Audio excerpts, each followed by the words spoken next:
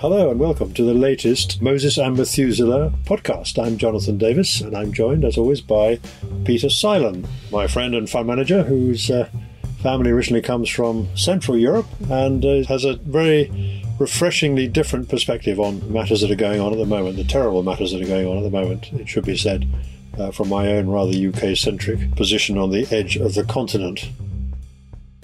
So, Peter, welcome to this latest podcast. It's been a few weeks since the last one, and of course an awful lot has happened in that time. We're now a month into the Russian invasion of Ukraine, and terrible scenes still on the television screens of what's going on out there. War is always brutal, and it's even more brutalized, or appears to be, when it's brought into your living room. One can only feel enormous empathy and sympathy for the people of Ukraine who are, however, resisting with extraordinary courage and resilience the Russian invasion, which appears to have stalled somewhat. So, Peter, let's kick off. We're going to talk about that, and then we're going to talk about the effect on the EU and also what it all means for the financial markets, which are our primary professional concern. So, where do you think we are? I mean, the Russian advance has stalled, at least in the north of Ukraine. What's your reading of where we are now in this awful conflict? Good morning, Jonathan. It's very nice to be back online. And so much is going on so quickly, and the changes are coming thick and fast, which means that any podcast like this one that we have could be a little bit out of date by tomorrow. So one has to look at these things very carefully.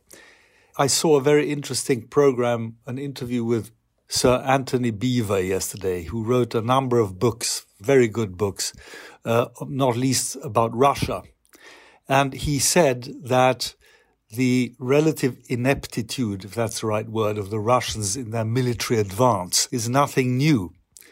They've always had less than first-rate military operations, and you could see that in full swing in Ukraine today. And I must say that I'm very pleased to see the Ukrainian people being so valiant and courageous, because the neighbors to the west are anything but courageous. And so, just for a bit of background, I think Putin had a deal with the people, which was, if you want an increased Western-style standard of living, you have to accept less democracy.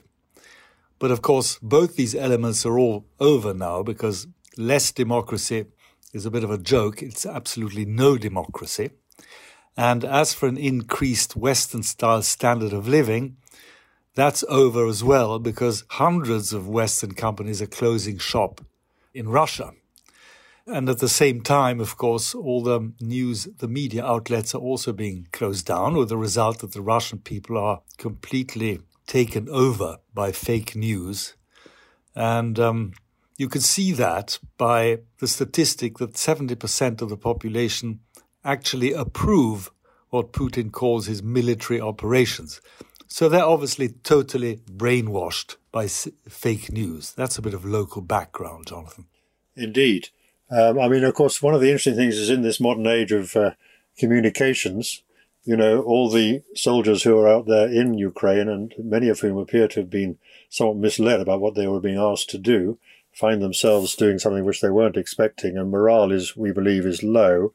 They will be calling back home, and eventually, even in a country where the state media, as you say, is completely controlled by Putin's men and paints this extraordinarily false picture of what's going on, one has to think that there will be some information seepage, and eventually there may be some comeback, but there's no sign of that from kind of popular dissent, as you say, at this point. So what do you think of the way that, NATO and the EU have been responding so far? There was initially, I think you took the view that they were rather feeble in their response to Putin's threats of invasion. And now that the invasion's happened, there has been some stiffening of backbone in Europe, I think it's fair to say, and some potentially quite dramatic changes in policy by some of the countries in Europe. But do you think this is a positive or a negative? How do you read that as far as Europe is concerned? We might talk about NATO in a moment. As far as Europe is concerned, it's got to be a positive. Anything that produces steps forward is positive. In Europe, we all know, you know as well as I do, Jonathan, that you need a nice crisis in Europe in order for the European Union to move forward a step. It's always been like that in the past. And so, although, if you like, there's still a long way to go before you reach the ever closer union, as it's called, there is an action plan of some kind where France and Germany are leading this action plan, but also smaller states are consulted, as well as Central European countries. You will have noticed about probably 10 days ago that the prime ministers of Poland, the Czech Republic and Slovenia went to see President Zelensky. They embarked on a very long trip, quite a dangerous trip over land, and they finally had a couple of days of meetings with him. Now, on the one hand, you can consider that a step forward, which it is, because those are the very people who are best informed about what's going on. They have the Russian bear at their doorstep. So that's the good news. The bad news is that the EU, or the rest of the EU, immediately declared that these three prime ministers are speaking for themselves and not for the EU.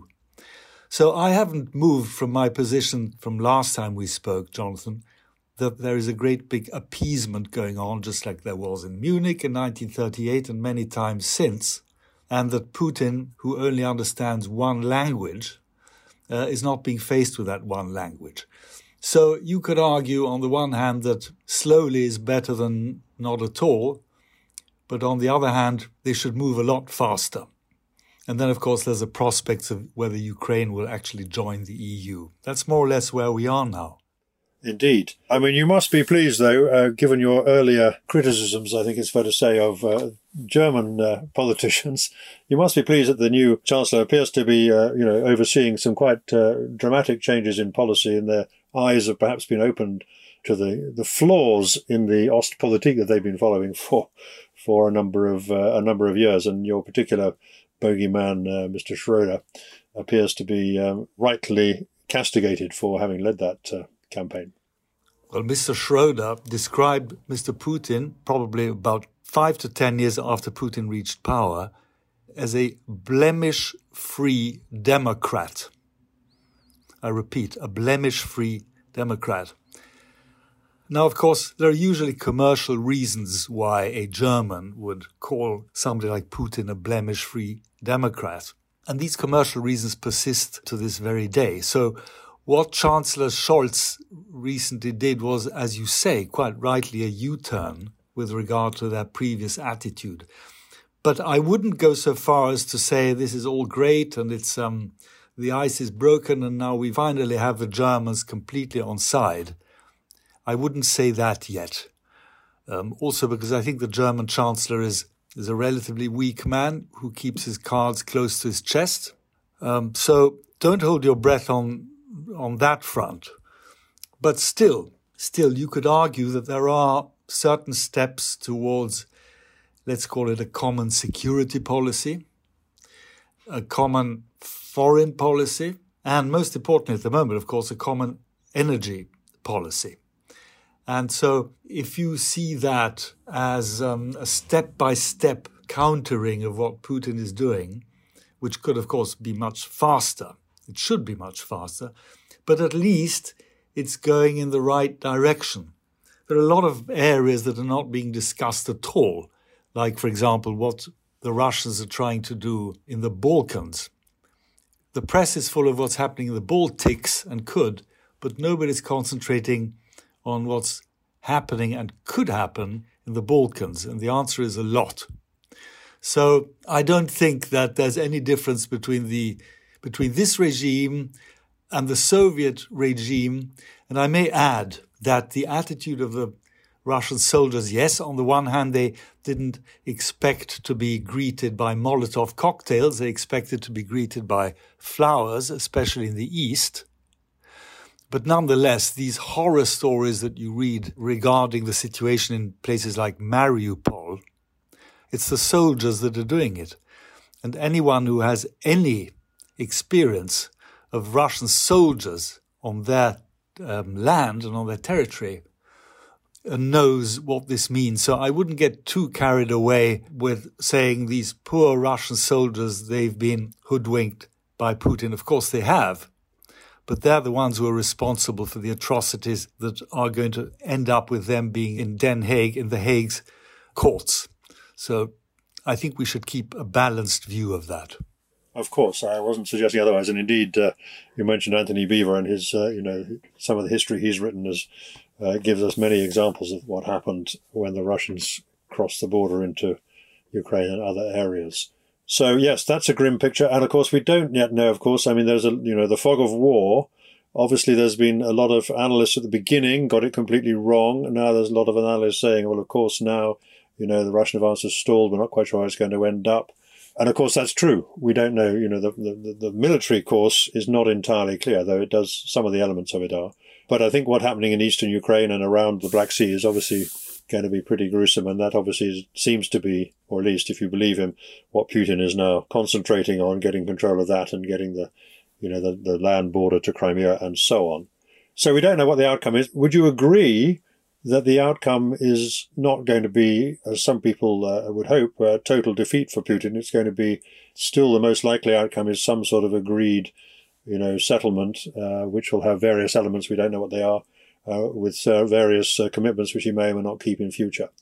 We know that Mr. Erdogan in Turkey and other countries of interest you, Peter, is playing a sort of go-between role and might be the broker of this deal. What do you think? Do you have any views on how this all might end at the moment? I mean, given we don't know, of course, how the military thing will unfold over the next few weeks. Well, any view of how this might end today could be superseded by events tomorrow. The fact that Erdogan is involved is good, I suppose. That has always historically been Turkey's role in the region and beyond.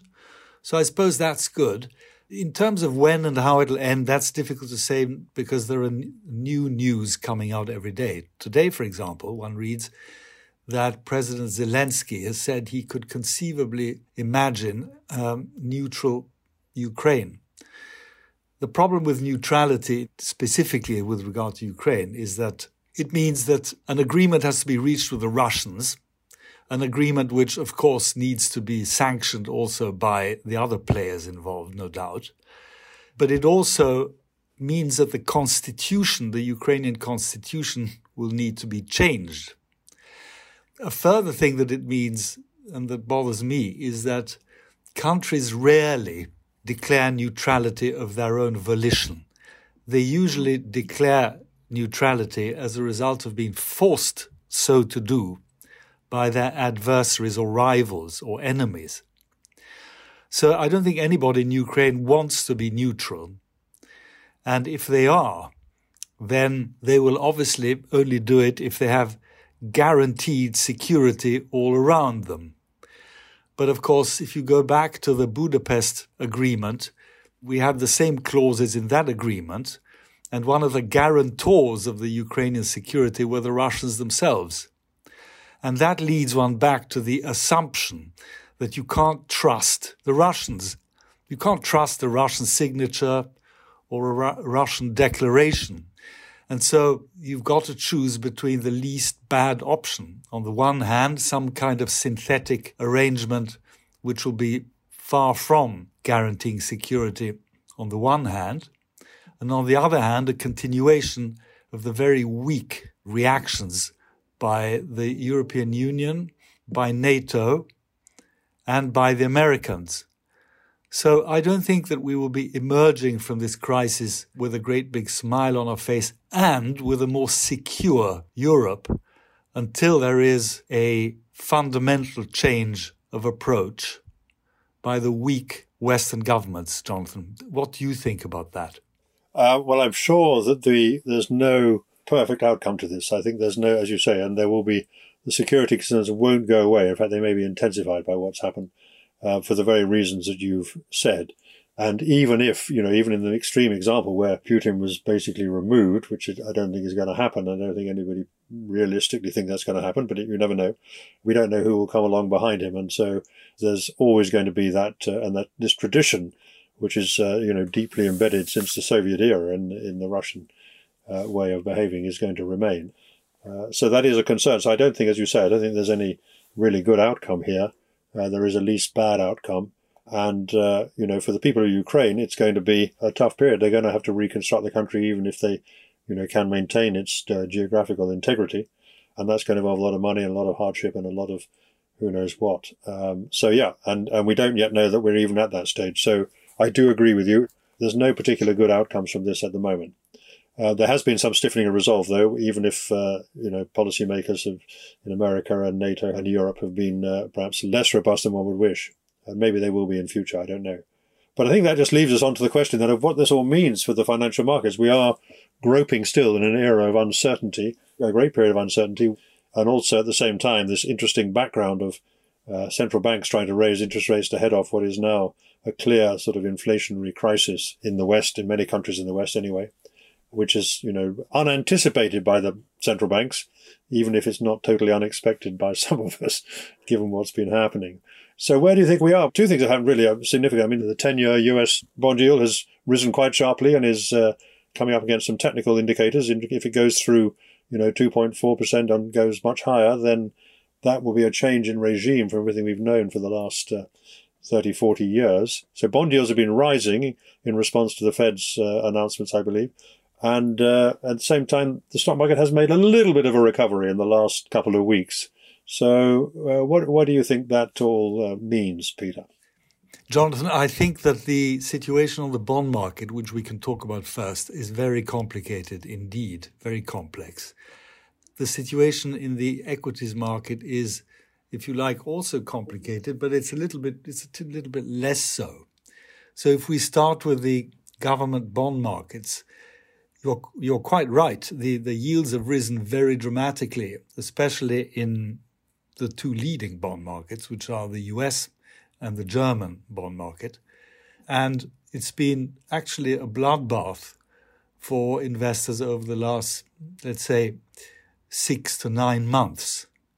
There's been a relentless rising of yields. But on the other hand, what is crystallizing now and what's been happening in the last couple of weeks is that the American yield curves appears to have been flattening and could potentially be inverting. So that would indicate what they call stagflation, which is you have stagnation in the economy, and there are quite a few signs of that already now. And it could be made worse by the new Omicron COVID variant. I mean, for example, in your country, the COVID cases are exploding, as they are in other countries around Europe. So that could produce a stagnation in the world economy, or even a recession in the world economy. And that would be reflected in the longer duration bond yields, say the 10-year yield, which admittedly has gone up. And admittedly, if it pierces that 2.4%, it could be in for a much rougher ride. I agree with that. But on the other hand, rate rises have been so well documented that it should have pierced that level a long time ago. So the stagnation part of stagflation is reflected in the longer bond yields, whereas the inflation part of stagflation is reflected in the shorter bond yields, say the 2-year bond yields, which have been going up quite sharply. And clearly, as bond market investors, they have taken a great big haircut, not only in nominal terms, but also in real terms. Because bond investing in bonds today is a sure way of a permanent loss of capital, certainly in real terms. So that's been a disaster area. But on the other hand, on the positive side of the equation, if we do have a slowing down economy, then the central banks will think again before they aggressively continue to raise rates. They'll think again. And you could interpret the stock markets, the equity prices that have not only stabilized but actually bounced back to an extent, of being reflective of that very scenario. If we just, as a final comment, just focus on the 3 elements of stock markets, which are growth, liquidity, and valuation. First of all, growth is likely to be affected through the stagnation and the inflation and the new COVID variant, of which one reads more and more. The liquidity picture is more dangerous because it's a little bit like a slow puncture. So we must not only watch the sovereign spreads in the Eurozone, but also the credit spreads, the difference between corporate yields and sovereign yields. Watch that very carefully. And then thirdly, valuation. Well, if you were afraid to buy shares on the 1st of January because they were so overpriced, then, of course, prices are much more reasonable now, particularly for quality businesses. And then finally, with regard to fear over greed, and with regard to the dictum of being greedy when others are fearful, well, that fear is offered to you on a silver plate.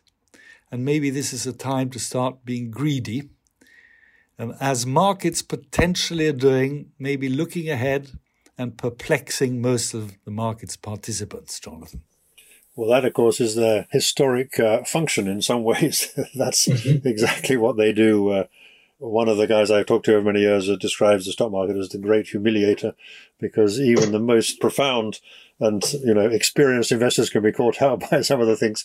And I think I mentioned last time we spoke about, that fascinating book by Barton Biggs about what happened during the war, and when the stock market actually picked up the change in fortunes of both the Western Front and the Asian Pacific Front. Even though most of the participants had no idea that even those who were fighting the battles did not realize that this was indeed about to happen. So you could argue that the stock market picking up when it was 10 days ago or 2 weeks ago was around the time that it was becoming clear that the Russian was not going to have a walk-in victory, for example. But having said all that, I think the point you're making is that, as always in financial markets, there are first-order effects, which are then reflected in prices, and then there are second-order effects, which have to be thought through. So, as you just say, what happens if the central banks now don't do what the markets were expecting them to do initially at the start of the year, but actually go more slowly or whatever, and then we're going to see issues there. But I guess, in the short term, obviously we don't know. You can't predict where the market's going to go in the short term. Maybe it's a time to be greedy where others are fearful. But I guess from my point of view, that would certainly depend on what does happen to bond yields now. If they do retreat from where they are now, and yet the other factors that you've described, growth, liquidity, and so on, are still there, I personally would not be sure that the equity markets would do as well as you might be suggesting. But from a long-term point of view, from a long-term investor's perspective, of course, if the markets are cheaper than they were and the companies you're investing in are still very good companies, then, there's a case for putting some more money in at these levels. That I can certainly agree. What is the feedback you're getting from the kind of companies, these strong balance sheet, quality growth companies that your team solely invest in? What are they kind of saying about the outlook from here when you talk to them? Well, first of all, what they have reported in the last few weeks were very strong quarterly earnings. Better than expected. I'm saying this in general terms. Each is slightly different, but in general terms, they've reported better than expected earnings, so they've beaten expectations. Their forecasts are also encouraging, which of course leads the brokers to upgrade their own forecasts, which in turn leads to rising share prices because the PE ratios suddenly are that much cheaper. So that's the sort of general picture. But we are doing a deep dive study into the extent to which they can exercise their pricing power. And I've noticed that a lot of companies are coming through, even companies that don't have pricing power, are claiming to have pricing power. So what one needs to do now as a financial analyst is to take a close look at the input costs of each of these companies. So not so much the general consumer price inflation rate, but the actual specific input costs of each one of the companies, and to gauge the extent to which they can neutralize these rising input costs through increased prices, thereby protecting their margins. So it's all about margin protection, at least in the short term, until such a time as you either enjoy a base effect change on the rates of inflation and by extension on the input costs, such that the inflation rates will then start going down again. Or if not, if inflation is persistent and stubborn, for example, because we are heading towards new lockdowns, or for example, because people not so much of our age, Jonathan, but of sort of slightly younger, simply don't want to go back to work, so the participation rate doesn't improve, and therefore you have a continuation of the supply side problems, bottlenecks, which would keep inflation rates stubbornly high. You would then need to see how this year develops. If you ask the markets, and let's wait until the end of this month, because it's Q1, people reposition themselves, and very often as soon as Q1 is finished and you launch into a new quarter, you could have a slightly different approach by investors. But then you see, Jonathan, you're asking the wrong person, because I will always advocate investing into quality growth businesses for the long term, because that's where the best results are achievable. So your question would legitimately be, what about the valuation out of growth into value, the rotation out of growth into value? How is that doing and how long would it last? That's a slightly separate discussion, which I'm perfectly happy to have. Indeed. I mean, but of course, the other aspect of this is that one plausible outcome, I'm not saying necessary, but plausible outcome is that we are going to see a sustained period of higher commodity prices. We're going to see the oil price may stay, I don't think it's going to go to $200 a barrel, but, it could stay pretty high because of all the factors we've talked about. So I guess the kind of, the funds you run, they don't really invest in commodity businesses because they don't meet your criteria of quality growth. So from your investor's point of view, there may be a period when, your fund is doing a little bit less well than some other funds are doing. And that's where you pitched your tent, as it were. But I think the question on the valuations, I think from my point of view would be, we have been a period which has almost been Goldilocks, I guess, in a way for quality growth companies and lots of companies generally. And that seems to have come to an end. I mean, I think one of the outcomes of what we're seeing now in Ukraine and everything else, the inflation, is that this period is not going to be as benign as ones before. And therefore, you might think, particularly if bond yields continue to rise, that valuations generally will come down. And that will be something which will affect your companies as well as everybody else's. They will affect our companies as much as anyone else's at the moment when and if the inflation rate rises above the discount rate which we use to discount future cash flows. If the inflation rate rises above that rate, in our case it's 7.5%, the discount rate that we use. If inflation should rise beyond that and persist, then I think we will have to effectively increase our discount rate. And that could mean that the valuation of our companies based on the discounted cash flows look less interesting compared with now. But the share prices have fallen in some cases quite dramatically since the beginning of the year. And the outlook for our businesses remains the same by their own declarations. And so if they struggle to meet the input costs and the margins deteriorate at the same time as we are obliged to increase the discount rates for their future cash flows, that could present a short-term problem. So one has to take a view on that, all that happening. And to come back to what you said, will energy prices relentlessly go up? I don't think anything relentlessly goes up or relentlessly goes down. There are a lot of players involved. And then, of course, not to mention this obsession with climate change, which has caused nobody to invest anymore into fossil fuels at a time when the renewables are not available yet. So you could have a supply-demand imbalance for sure. I mean, we're now come to the end of our time, Peter, but the other question, I suppose, which we've mentioned before, is the so-called TINA issue, which is, if we are in an era when we've got high inflation, we've got rising bond yields, we've got equity valuations, perhaps under pressure.